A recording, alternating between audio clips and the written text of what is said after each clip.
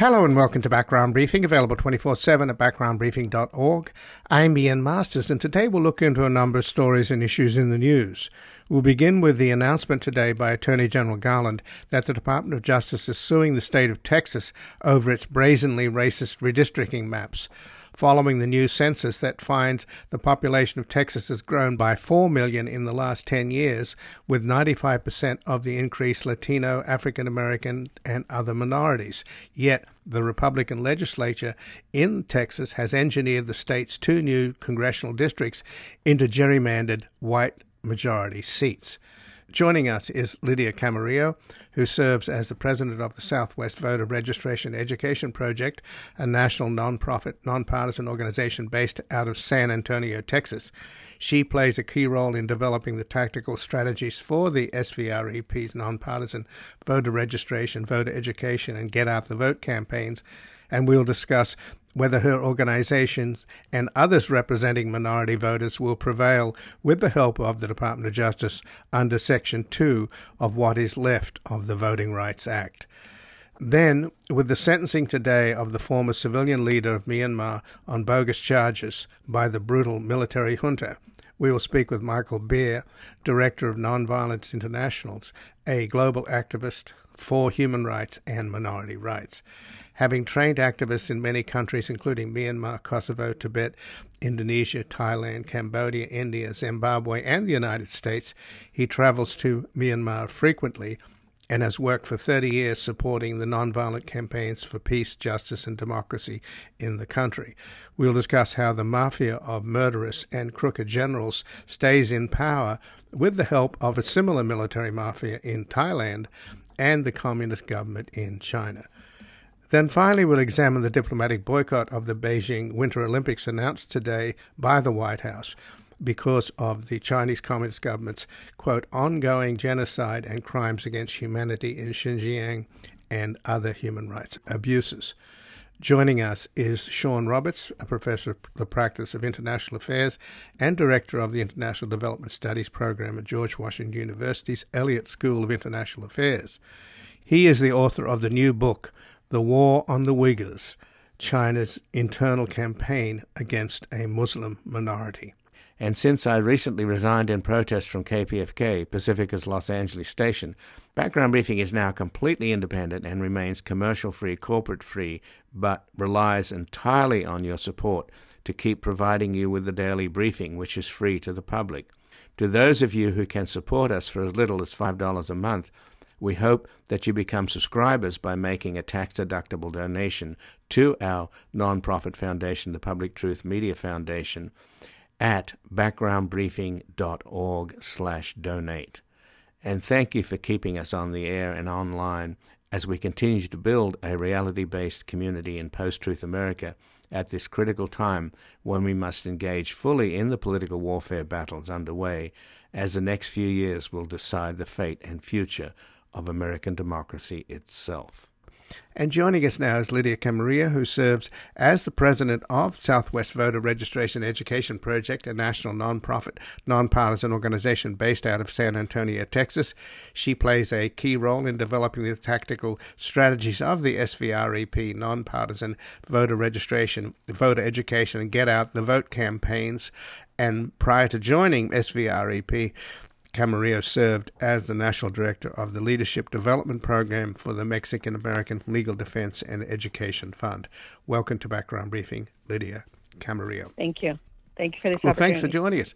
And today, the Attorney General Merrick Garland announced that the Justice Department is suing Texas over redistricting maps, citing discrimination against minorities and saying that they will sue Texas under Section 2 of the Voting Rights Act, or what's left of the Voting Rights Act, since it was largely gutted by John Roberts back in the Shelby County case, where they stripped out Section 5. And in fact, the Attorney General mentioned that without that tool, they are limited because of the inability to pre-clear. So in other words, these southern states, former Confederate states, etc., can go ahead and do their worst, and then you have to try and undo what they've done. So I guess he's more or less saying that the DOJ is on its back foot. But what do you think they can do, Lydia, under Section 2 of what's left of the Voting Rights Act? Well, thank you for, having this important conversation.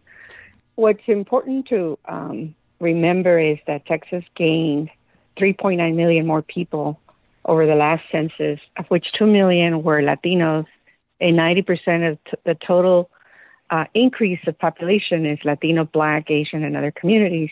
However, the state of Texas, in its effort to sustain and maintain its power and expand it, not only retrogressed and violated the Voting Rights Act by canceling Congressional District 23 and 15, or rather dismantling them in such a way that Latinos will not be able to elect candidate of their choice, and also there is no growth. Our lawsuit demonstrates that not only can it be fixed, the 23rd and the 15th, which is the 23rd is in San Antonio to El Paso, the 15th is in the Rio Grande Valley all the way up north. And we were able to create a new district in Harris County, which is San Jose, and Harris County and Houston.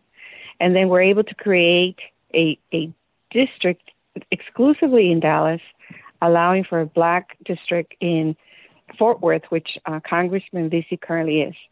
The Justice Department today joined the lawsuit, demonstrating once again that the state of Texas is in fact gerrymandering, violating the Voting Rights Act, and intentionally working to stop Latinos from electing candidates of their choice and sustaining and expanding their political power.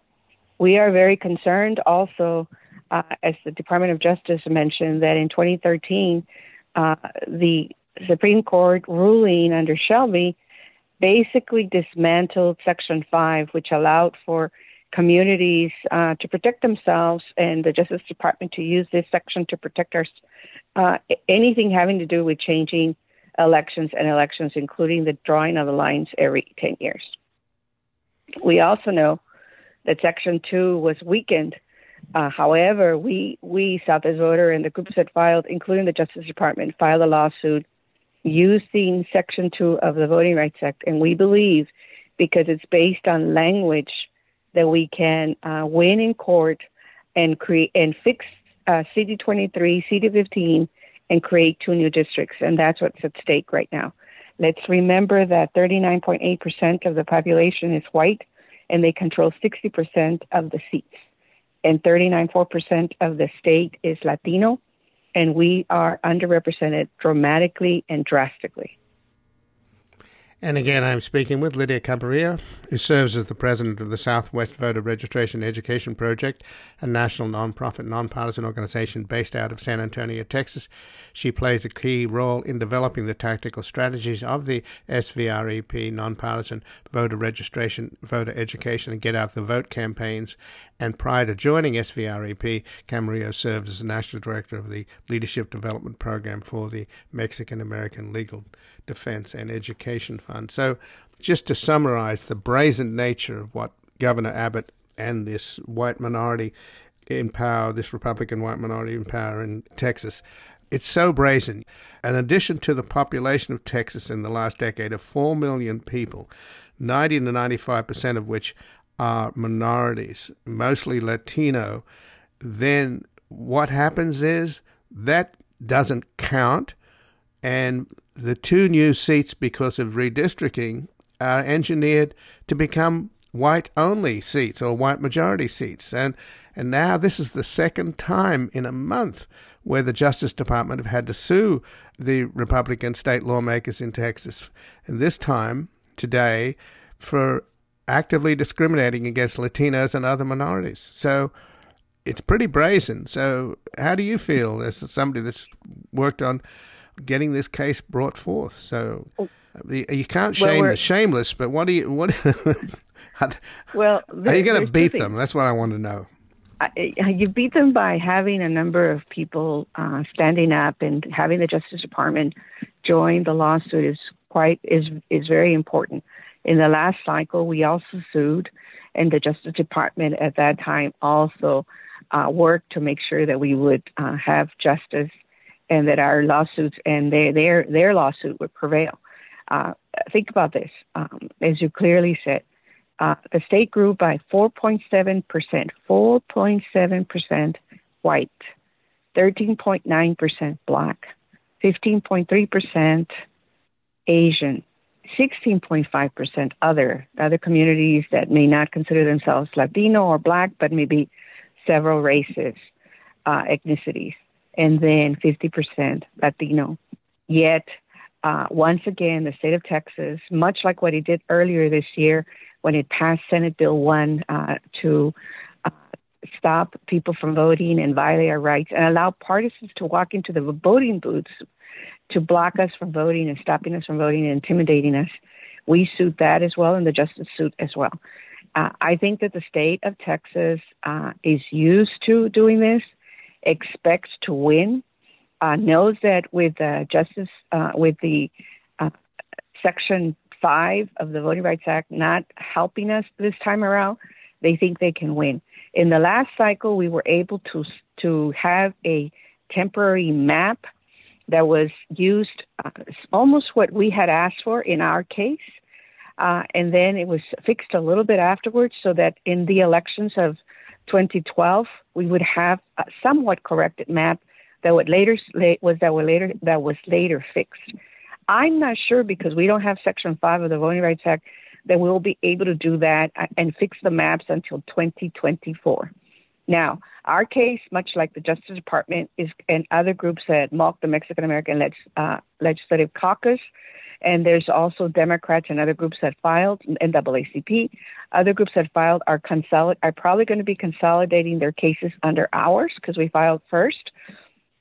But what I want to say is important is that we know that we're pushing to ensure that they fix the maps before the 22 elections. March is Texas primary.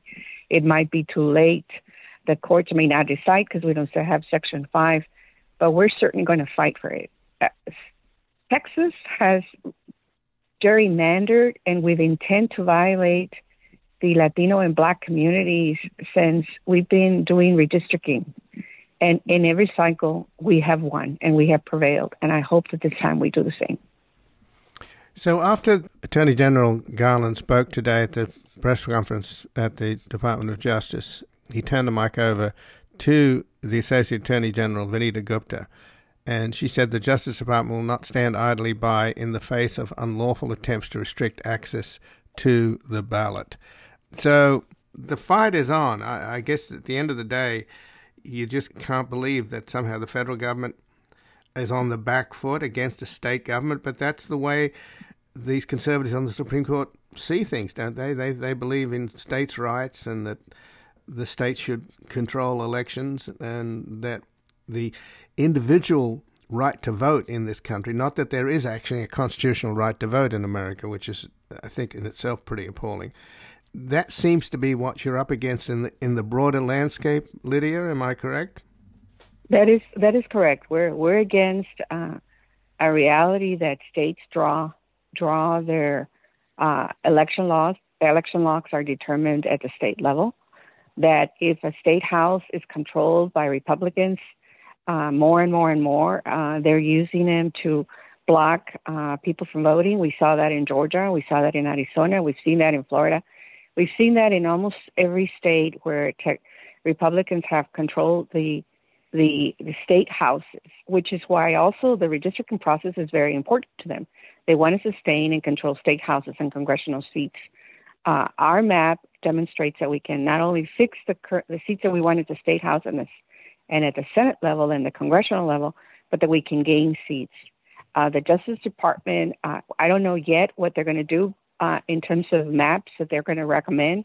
But one thing's certain is that now we have also standing with us and fighting with us a very strong administration that cares about voting rights, standing with us, trying to make sure that we voters in Texas get justice.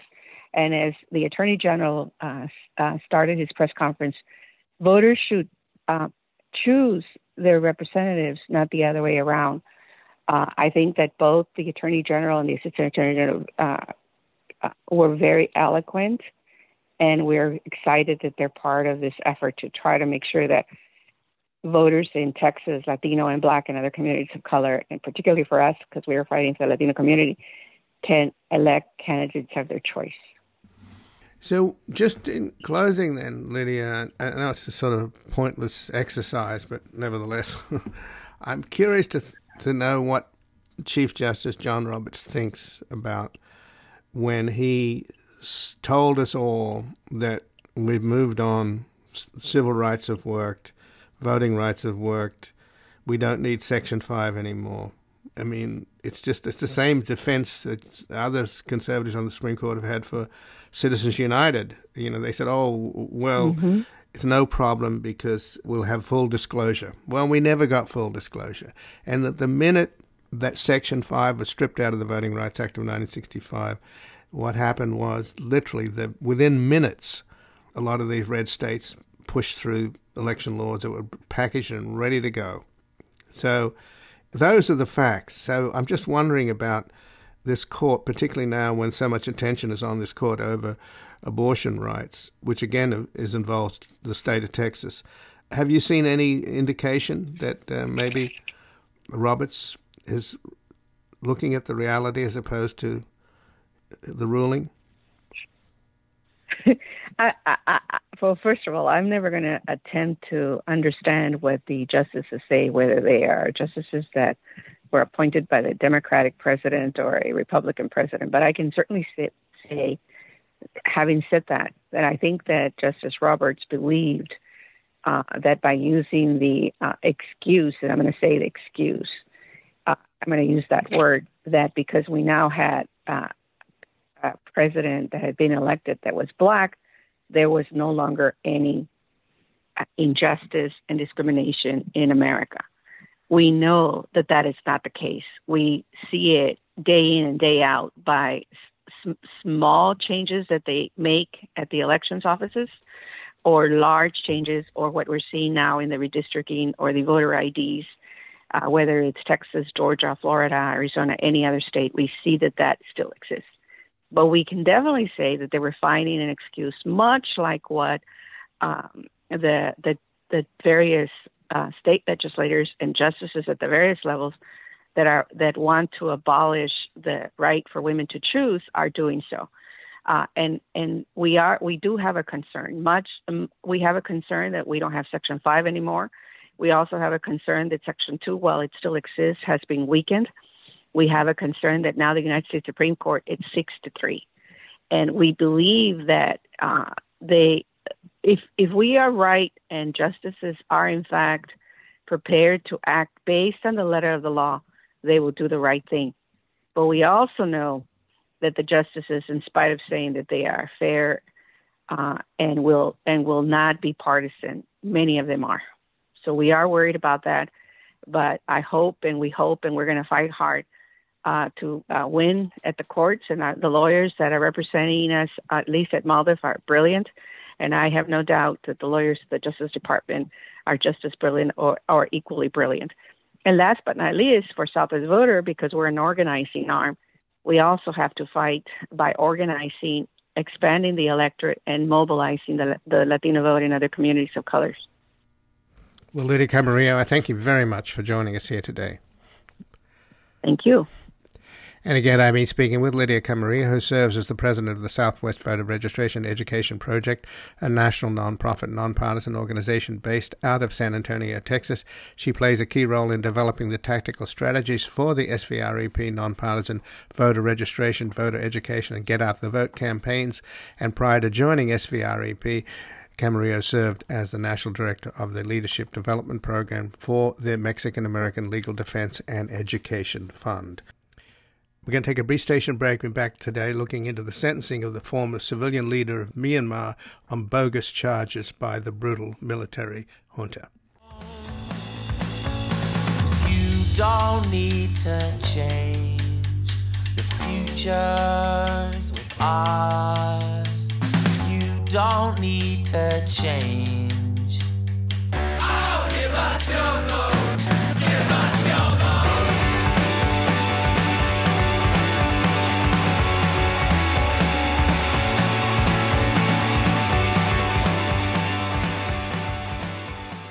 Welcome back. I'm Ian Masters, and this is Background Briefing, available 24/7 at backgroundbriefing.org.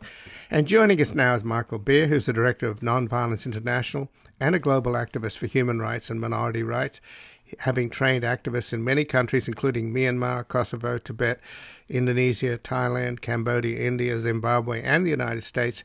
He travels to Myanmar frequently and has worked for 30 years supporting the nonviolent campaigns for peace and justice and democracy in the country. Welcome to Background Briefing, Michael Beer. Great to be with you and your audience. Well, thanks for joining us. And Aung San Suu Kyi, the former leader of Myanmar, has been ousted for some time. She's been under arrest at an undisclosed location, but now these courts, military-run courts, have just found her guilty of inciting dissent, breaking COVID rules, illegally using a walkie-talkie, and the judge sentenced her to 4 years and then immediately reduced that down to 2 years. But there's an expectation with all the other charges that she could spend up to 100 years in jail. So what's your take on this in terms of this military regime, right? This is what they do. And I find it extraordinary that these horrible, boneheaded, crooked generals are still around and still able to get away with, obviously, widespread abuses against the people of the country. I think the vast majority of the people of Myanmar or Burma will agree with you. The military clearly is hated by much of the population. Their political parties have been badly beaten in any elections that have been held recently. And the only way they could stay in power was to say that the elections were fraudulent and to imprison the elected leaders. And the resistance in Burma since February 1 coup has been tremendous. And the conflict is very, very severe all over the country. 1 million people are displaced, at least. A collapse in the economy, in the healthcare system, quite a bit of violence, mostly by the regime, but some parts of the resistance are using violence. And so we really have a country that is facing a desperate kind of situation. And just, a couple of days ago, the military drove a truck into a group of peaceful protesters, did they not? That's right. There is still a very strong nonviolent movement and protest movement all over the country, including in urban areas, and a group in the capital, the former capital, Rangoon or Yangon, as it's now called, were marching around, and the military just drove a truck right through these people, and some were killed and others hurt. The regime has killed at least 1,300, has many, many thousands in jail, and have burned down many villages and, again, helped cause 1 million people to be displaced. So when I sort of mentioned these terrible generals and the fact that the top people are major kleptocrats and they're just thugs, it's so obvious, is it that simple that this group of people with the guns are able to just suppress this country indefinitely? One of the depressing things about authoritarian and totalitarian and autocratic regimes is they can last for decades. People can go through absolute hell, like in Zimbabwe, for example, and these dictators remain in power. So is there any way to get rid of them? We have seen a number of successful nonviolent revolutions in recent years. Sudan in 2019 had a remarkable nonviolent revolution against their 30-year military dictator. And they recently had a coup that they were able to partially defeat, although the situation there is not easy. There are some examples in recent years of success. Armenia had a very successful revolution in 2018. But we clearly have also seen countries like Myanmar, like Belarus, for example, that have had these coups, and they are successful partly because they get support from outside powers. The people in Belarus and Myanmar are absolutely, overwhelmingly opposed to these military thugs. And you call them correctly, they're a mafia. They're a corrupt mafia in both, basically, countries. And the support from outside powers is sufficient, at least for a time, to keep them propped up. And part of our role here as international citizens is to put pressure on all of these governments that are supporting and propping up authoritarian governments, and to because we want the people, obviously, to be freed from this corrupt regimes.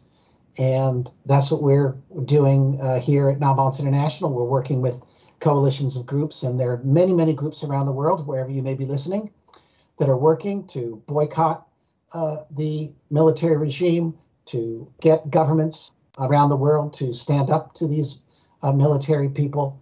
And I think collectively these regimes cannot survive because their countries are basically just going down the tubes. And at some point they just collapse.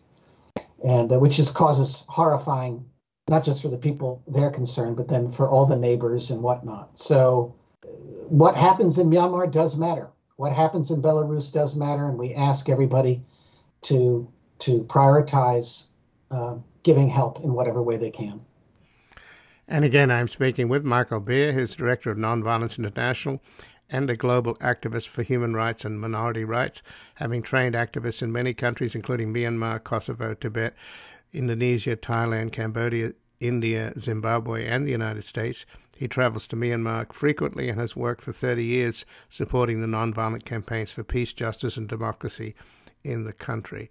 So when you talk about outside actors and outside powers helping people like the dictator in Belarus stay in power, that obviously Putin's helping him stay in power. And in the case of these horrible generals in Myanmar or Burma, by the way, I noticed today that the statement from the Secretary of State, Anthony Blinken, condemning the sentencing of Aung San Suu Kyi, as he referred to the country as Burma. So what's going on there? Is it Myanmar? Is that the preferred title of the generals, and Burma is the way that the opposition likes to have their country called? Or what's the distinction there? The distinction has been that the generals called it Myanmar and the ethnic minorities in the outside world called it Burma. When the country had some semi-democratization where the citizens were given some limited opportunity to have some elections, the elected leaders agreed to also call it Myanmar. At this point, it's not quite as important as it used to be to make this distinction, and either is fine to use at this point. But the United States has been, generally speaking, on Burma pretty good, in my view, over the years, mostly because Myanmar is not terribly important to U.S. foreign policy. And so, as you know, the U.S. is horrible when it comes to democracy if it has anything to do with oil or our national security interests. But there are a few places in the world where we can pretend to think that democracy is a terribly important thing. And Burma has been one of those places where the United States has generally had a pretty good policy. And we hope that it will continue to do so. Our biggest fear is that that the hawks here in the United States will not turn Burma into a containment strategy for China kind of issue, because the last thing we need is a war or a Cold War with China, and for international governments to politicize what's going on in Burma or Myanmar and make that into some sort of larger geostrategic battle. That's the last thing that the Burmese people need. Well, I was going to bring up China because I was asking you, or about to ask you the question about how these dictators are helped by outside support in the case of in Belarus from Putin, and in the case of Myanmar from the Chinese government. And they, of course, refused to condemn the sentencing of the former leader Aung San Suu Kyi. saying that they are urging all parties to work together to continue the democratic transition. So what does China get out of this, being one of the only supporters of this dreadful regime? China has a long-standing interest, obviously, in Burma because it's their neighbor. And China, frankly, has been not bad on this issue, historically speaking. They've not been very happy about this coup d'etat. They had a good relationship with Aung San Suu Kyi and the democratic elected government, and yet they're not willing to stand up and really push for the reversal of this coup, partly because they are an authoritarian government themselves and they don't want to be encouraging democracy anywhere. That's one. And they do have a longstanding policy about interfering in other countries' affairs and have done a pretty good job of living up to that. They know that once they start intervening here and there, that their political capital will be damaged around the world. So the other country that's been supporting Burma a lot has been Thailand, which has its own dictatorship going on. Military dictatorship and their own mafia. And these mafia governments are helping each other, which is a real problem around the world. We know that there are authoritarian governments and mafia governments around the world that are actually supporting each other and helping each other. And one of the things happening next week in the United States is a big democracy summit. And what we want democratic governments to really support each other in a much greater way. And not just democratic governments that are supportive of the United States, but we need everybody we need to support democracy everywhere, even if it's not in the interests of some of the major powers. Well, I think it's helpful what you're saying, Michael, because I refer to these generals as thugs, and you're referring to these governments as mafias, and they are. And we've seen so many examples of that. I mean, look at the Assad family in Syria. I mean, they're a complete mafia family, and yet they've held on to power, and the whole country's been destroyed. It's an absolute That's correct. And the Assad catastrophe. regime has been held up by the Iranians and the Hezbollah and Russia. Right. And you have now in Syria all these international powers in there. We have troops from the United States, from Russia, from Turkey, from Iran, from Lebanon, and we have Israel bombing it at will. I mean, how can the Syrian people ever get to peace when their country is being occupied by 5 or 6 major foreign powers who are playing strategic geopolitical games? And so we don't want this to happen in Myanmar. Obviously, it's horrifying as it is, but we certainly don't want international troops coming in there and it turning into a geostrategic football any more than it already is. The people of Burma are very strong. I think they're going to win. But it's going to require relentless pressure on the international community's part and the people's part. I would say one of the encouraging things that we've seen in Burma is the fact that we have the ethnic minorities, the indigenous peoples of the country, really standing up in unity with the majority Burma population, in unity against the government. And historically, there have been 2 big problems in Burma. One has been the democracy issue. The other has been the issue of ethnic minorities not being given full citizenship and equality. And these unity now bodes well for the future of Burma, so that you can get some sort of federal system there that will work for the future of Burma. So that's some silver lining. Right, but you've got to address the Rohingya, don't you? I mean, look what happened there. They were attempted genocide. They've been pushed into neighbouring countries where they're not welcome, and they're living in terrible conditions. And Aung San Suu Kyi herself, even though she won the Nobel Prize some years back, her reputation has been very badly damaged internationally because of her turning a blind eye or actually supporting the military assault on this Muslim minority who've been driven out of the country. So that's correct. And one of the silver linings is that there's been a significant shift among the Burmese population and leadership with regards to the Rohingya since the coup. There's a long way to go, but there has been substantial shift in support of their human rights by a significant part of the Burma population. And I'm hopeful that we'll see a much better outcome for the Rohingya than we would have seen just a year ago. So are you saying, Michael, that the people in Myanmar suddenly had second thoughts or developed a conscience about this sort of racist genocide against this Muslim minority of Rohingyas? Is that what happened? There's been a shift. I wouldn't say there's been let's not overstate how fast things can change when it comes to prejudices around racism and ethnocentric fascism. But there has been a shift, and part of the shift comes from all of the other minority groups in Burma who are not Muslim but are Christian and or other minorities in various ways, and they have really stepped up to support the Rohingya because they realize that the military of Burma treats ethnic minorities historically in very similar ways.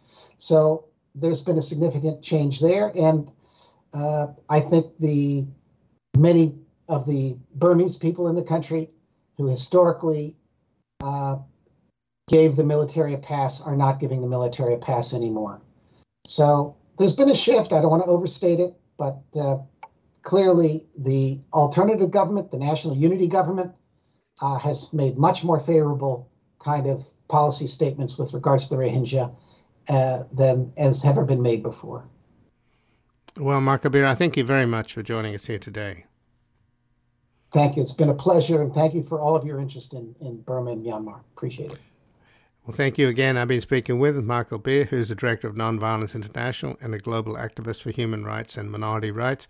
Having trained activists in many countries, including Myanmar, Kosovo, Tibet, Indonesia, Thailand, Cambodia, India, Zimbabwe, and the United States, he travels frequently to Myanmar and has worked for 30 years supporting the nonviolent campaigns for peace, justice, and democracy in the country.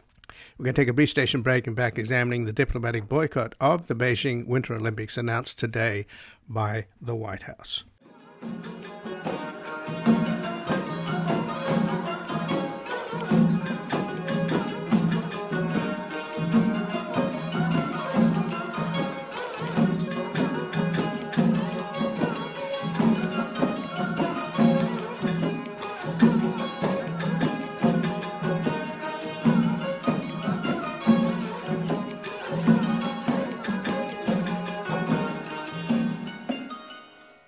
Welcome back. I'm Ian Masters, and this is Background Briefing, available 24/7 at backgroundbriefing.org.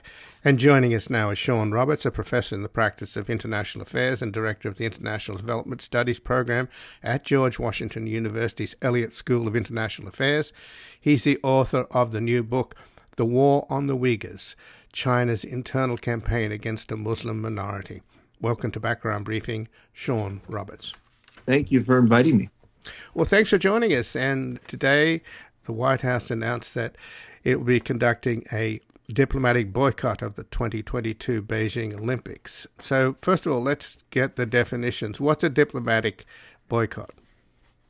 Well, a diplomatic boycott means that they won't be sending any representatives from the government. Usually, the Olympics sends invitations to heads of state who rarely go, but the heads of state from various countries generally send a delegation in their place. So in this instance, the U.S. says that it will not send any representatives of the U.S. government to the Olympic Games. And in the announcement today from the White House press secretary, they cited the People's Republic of China's ongoing genocide and crimes against humanity in Xinjiang and other human rights abuses. So this clearly relates to the work that you're doing and the book that you wrote, Sean. Yes, it does indeed. And I'm hoping that this sends a message that will also become part of the coverage of the Olympics, because I think just the fact that representatives of the U.S. government will not be attending could easily get lost, except, among people right now. But during the Olympics, hopefully this will shine a light on what's happening to the Uyghur people inside China. And there have been some Uyghur activists urging that the U.S. conduct this diplomatic boycott, but they certainly don't have the kind of public relations clout that the Chinese government has, right? It's a pretty one-sided battle, isn't it? Yes, indeed. There's something of an information warfare ongoing about this issue. And I wouldn't say that the Chinese government is actually that well prepared for it, but it's certainly, much more powerful in terms of being able to sway other governments than our Uyghur activists. So, one of the things that's been noted frequently is that very few Muslim majority countries have spoken out about what's happening to Uyghurs inside China. And that's largely because the Chinese government is establishing very close and very vibrant economic relations with most of the Muslim world. And most states would prefer not to have this interfere with their economic relations with China. So I think it's predictable, isn't it, Sean Roberts, that the Chinese government will play this out as a domestic political issue and turn it into a kind of propaganda campaign, suggesting that Americans are hypocritical, as they usually do, and then that this is all an insult to us, and that the U.S. is resentful of our rise as a great international power. That seems to be the kind of propaganda thread that they've used in the past. Do you expect that to be the theme in terms of a response? I do expect that to be the theme. I mean, there's been some attempts by the Chinese state to suggest, well, you should come and see what's happening in the Uyghur region. But of course, they're not offering very good access to that region. And the excuse often has been related to the pandemic. And I think, in this instance as well, I don't think that there's going to be necessarily a lot of opportunities for those going to see the Olympics to see any Uyghurs, except perhaps some actors on a stage or something. I don't think that they'll be allowing people who've come for the Olympics to go to the Uyghur region and see for themselves what's happening there. So I think it still puts China in an uncomfortable position. Certainly the Olympics is an opportunity to have the light shown on your country. And it's at a time where there's a lot of things that the Chinese government actually does not want to highlight. And again, I'm speaking with Sean Roberts, who's a professor in the practice of international affairs and director of the International Development Studies program at George Washington University's Elliott School of International Affairs. He's the author of the new book, The War on the Uyghurs, China's Internal Campaign Against a Muslim Minority. And of course, I suppose it's important to point out, Sean, that the diplomatic boycott announced today by the White House against the Beijing Winter Olympics over human rights concerns will not affect the athletes, both for the Olympics itself, the U.S. Olympic team, and the Paralympic team. That is correct. Yeah, and I think the question to me about this, I think that this diplomatic boycott certainly sends a message from the government, but what we know, of course, is that NBC will be covering the Olympics. And I'm wondering to what extent that NBC will be discussing this particular issue and highlighting what's happening to the Uyghurs. So that will be, I think that's still to be seen how, a very large network is going to handle this. They want, of course, lots of viewership, but they don't also want to be portrayed as facilitating crimes against humanity or even genocide. But could the Chinese pull the plug on them in any way? Because the Chinese are very sensitive about any criticism. Yeah. I mean, I think it'll be very interesting to watch because, at the same time, I don't think the Chinese government's going to want to stop global coverage of the Olympic Games, and I imagine that NBC is bringing a lot of the viewership, at least in America, and I don't think they'll want to black out the Olympics in the United States, but it could lead to some conflicts because I'm sure NBC will feel that it has to address these issues while it's also showing the games. Well, the Chinese spokesman for the Ministry of Foreign Affairs has said that the boycott would be a naked political provocation and a serious offense to the 1.4 billion Chinese people. So there, I guess, is signaling that they're going to make this an internal propaganda issue. Yeah, absolutely. And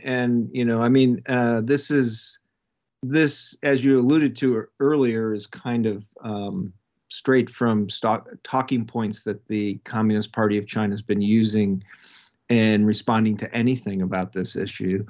Of course, I think during the Olympics, the Chinese government's going to want most of all to not talk about this issue. So, in terms of more effective way to help the Uyghurs, what about there's a bill before the Congress that's aimed at boycotting any Chinese-made goods that are made by Uyghur slave labor? Is that, I don't know where that bill stands. Are you following it? I am following it. I think it's very important. I think that there is a lot of opposition to the bill because I do think the only way to really hold China accountable is through economic means, but any country, including the United States, that seeks to hold China accountable through economic means will also suffer economically to a certain extent. And so, there's a lot of American corporations right now that have production operations in the People's Republic of China. And this legislation would force them to be accountable to make sure there was no slave labor anywhere in their supply chain in China. And I think a lot of corporations are pushing back on that. They don't want to be held accountable to determine that. And I think a lot of congressmen are in agreement with various corporations on this. So it'll be interesting to see. I would say this bill first came into Congress 2 years ago, and it seemed that there was unanimous support for it, but that was before corporations started to look at it closely and try to push back on it. What about Wall Street? I mean, you've got, these Wall Street titans, like you've got the Bridgewater founder, hedge fund guy, Ray Dalio, equating Washington and Beijing and excusing China's human rights abuses, including the recent disappearance of the star tennis player Peng Shuai.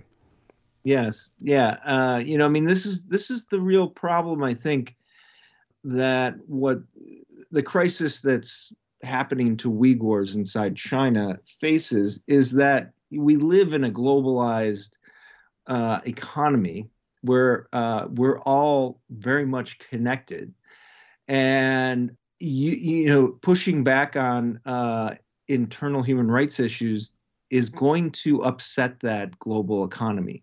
And of course, people who are making a lot of money off that global economy don't want to see that disruption. And I think a lot of states really don't want to see that disruption either. I state in my book that I think really the strongest response to what the Chinese government is doing has to come from the grassroots.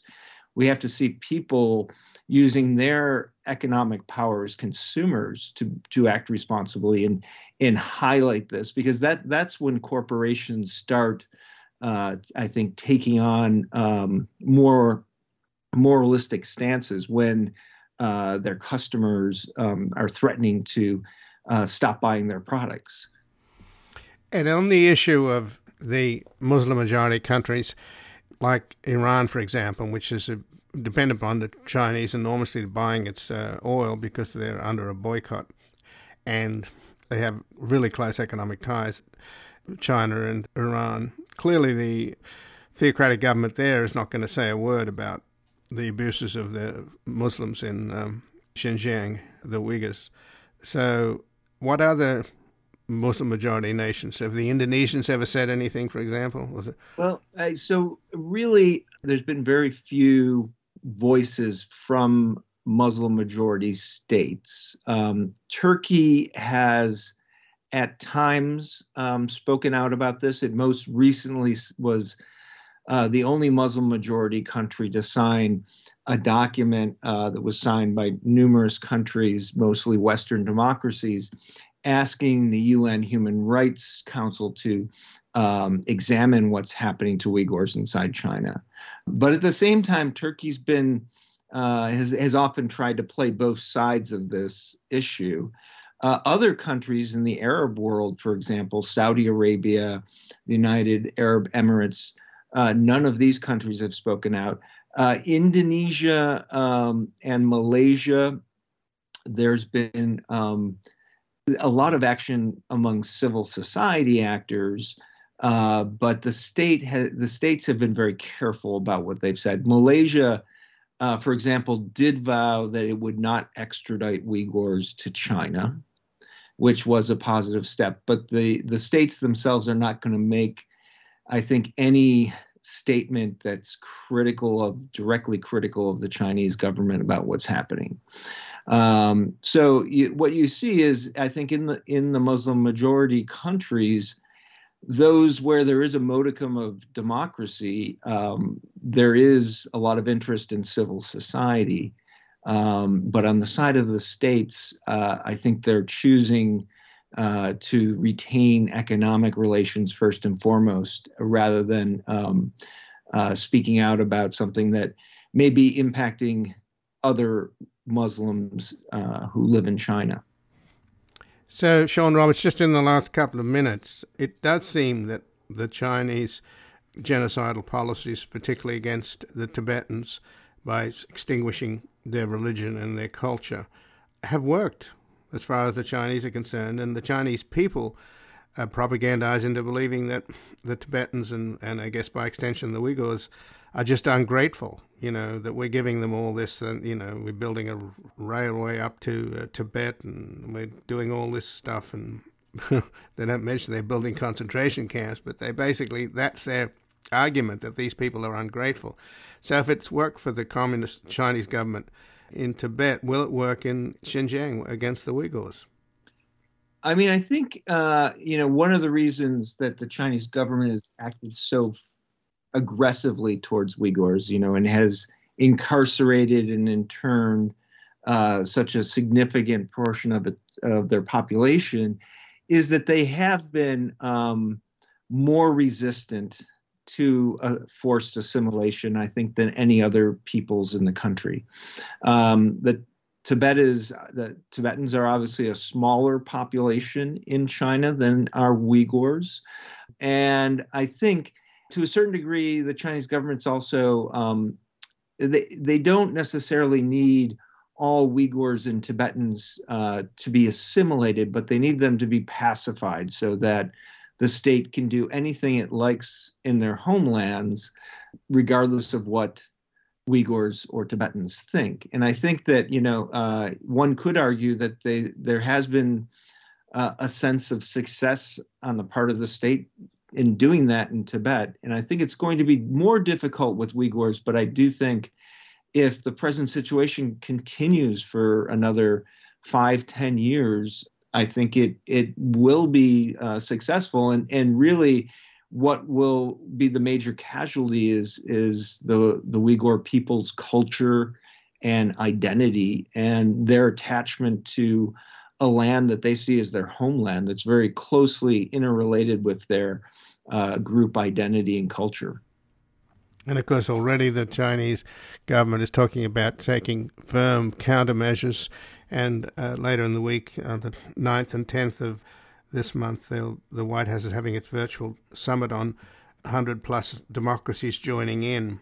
So obviously this issue is not going away, and nor should it, in terms of human rights and the rule of law and democracy itself, none of which the Chinese Communist government give a damn about. So I thank you for joining us. I appreciate it.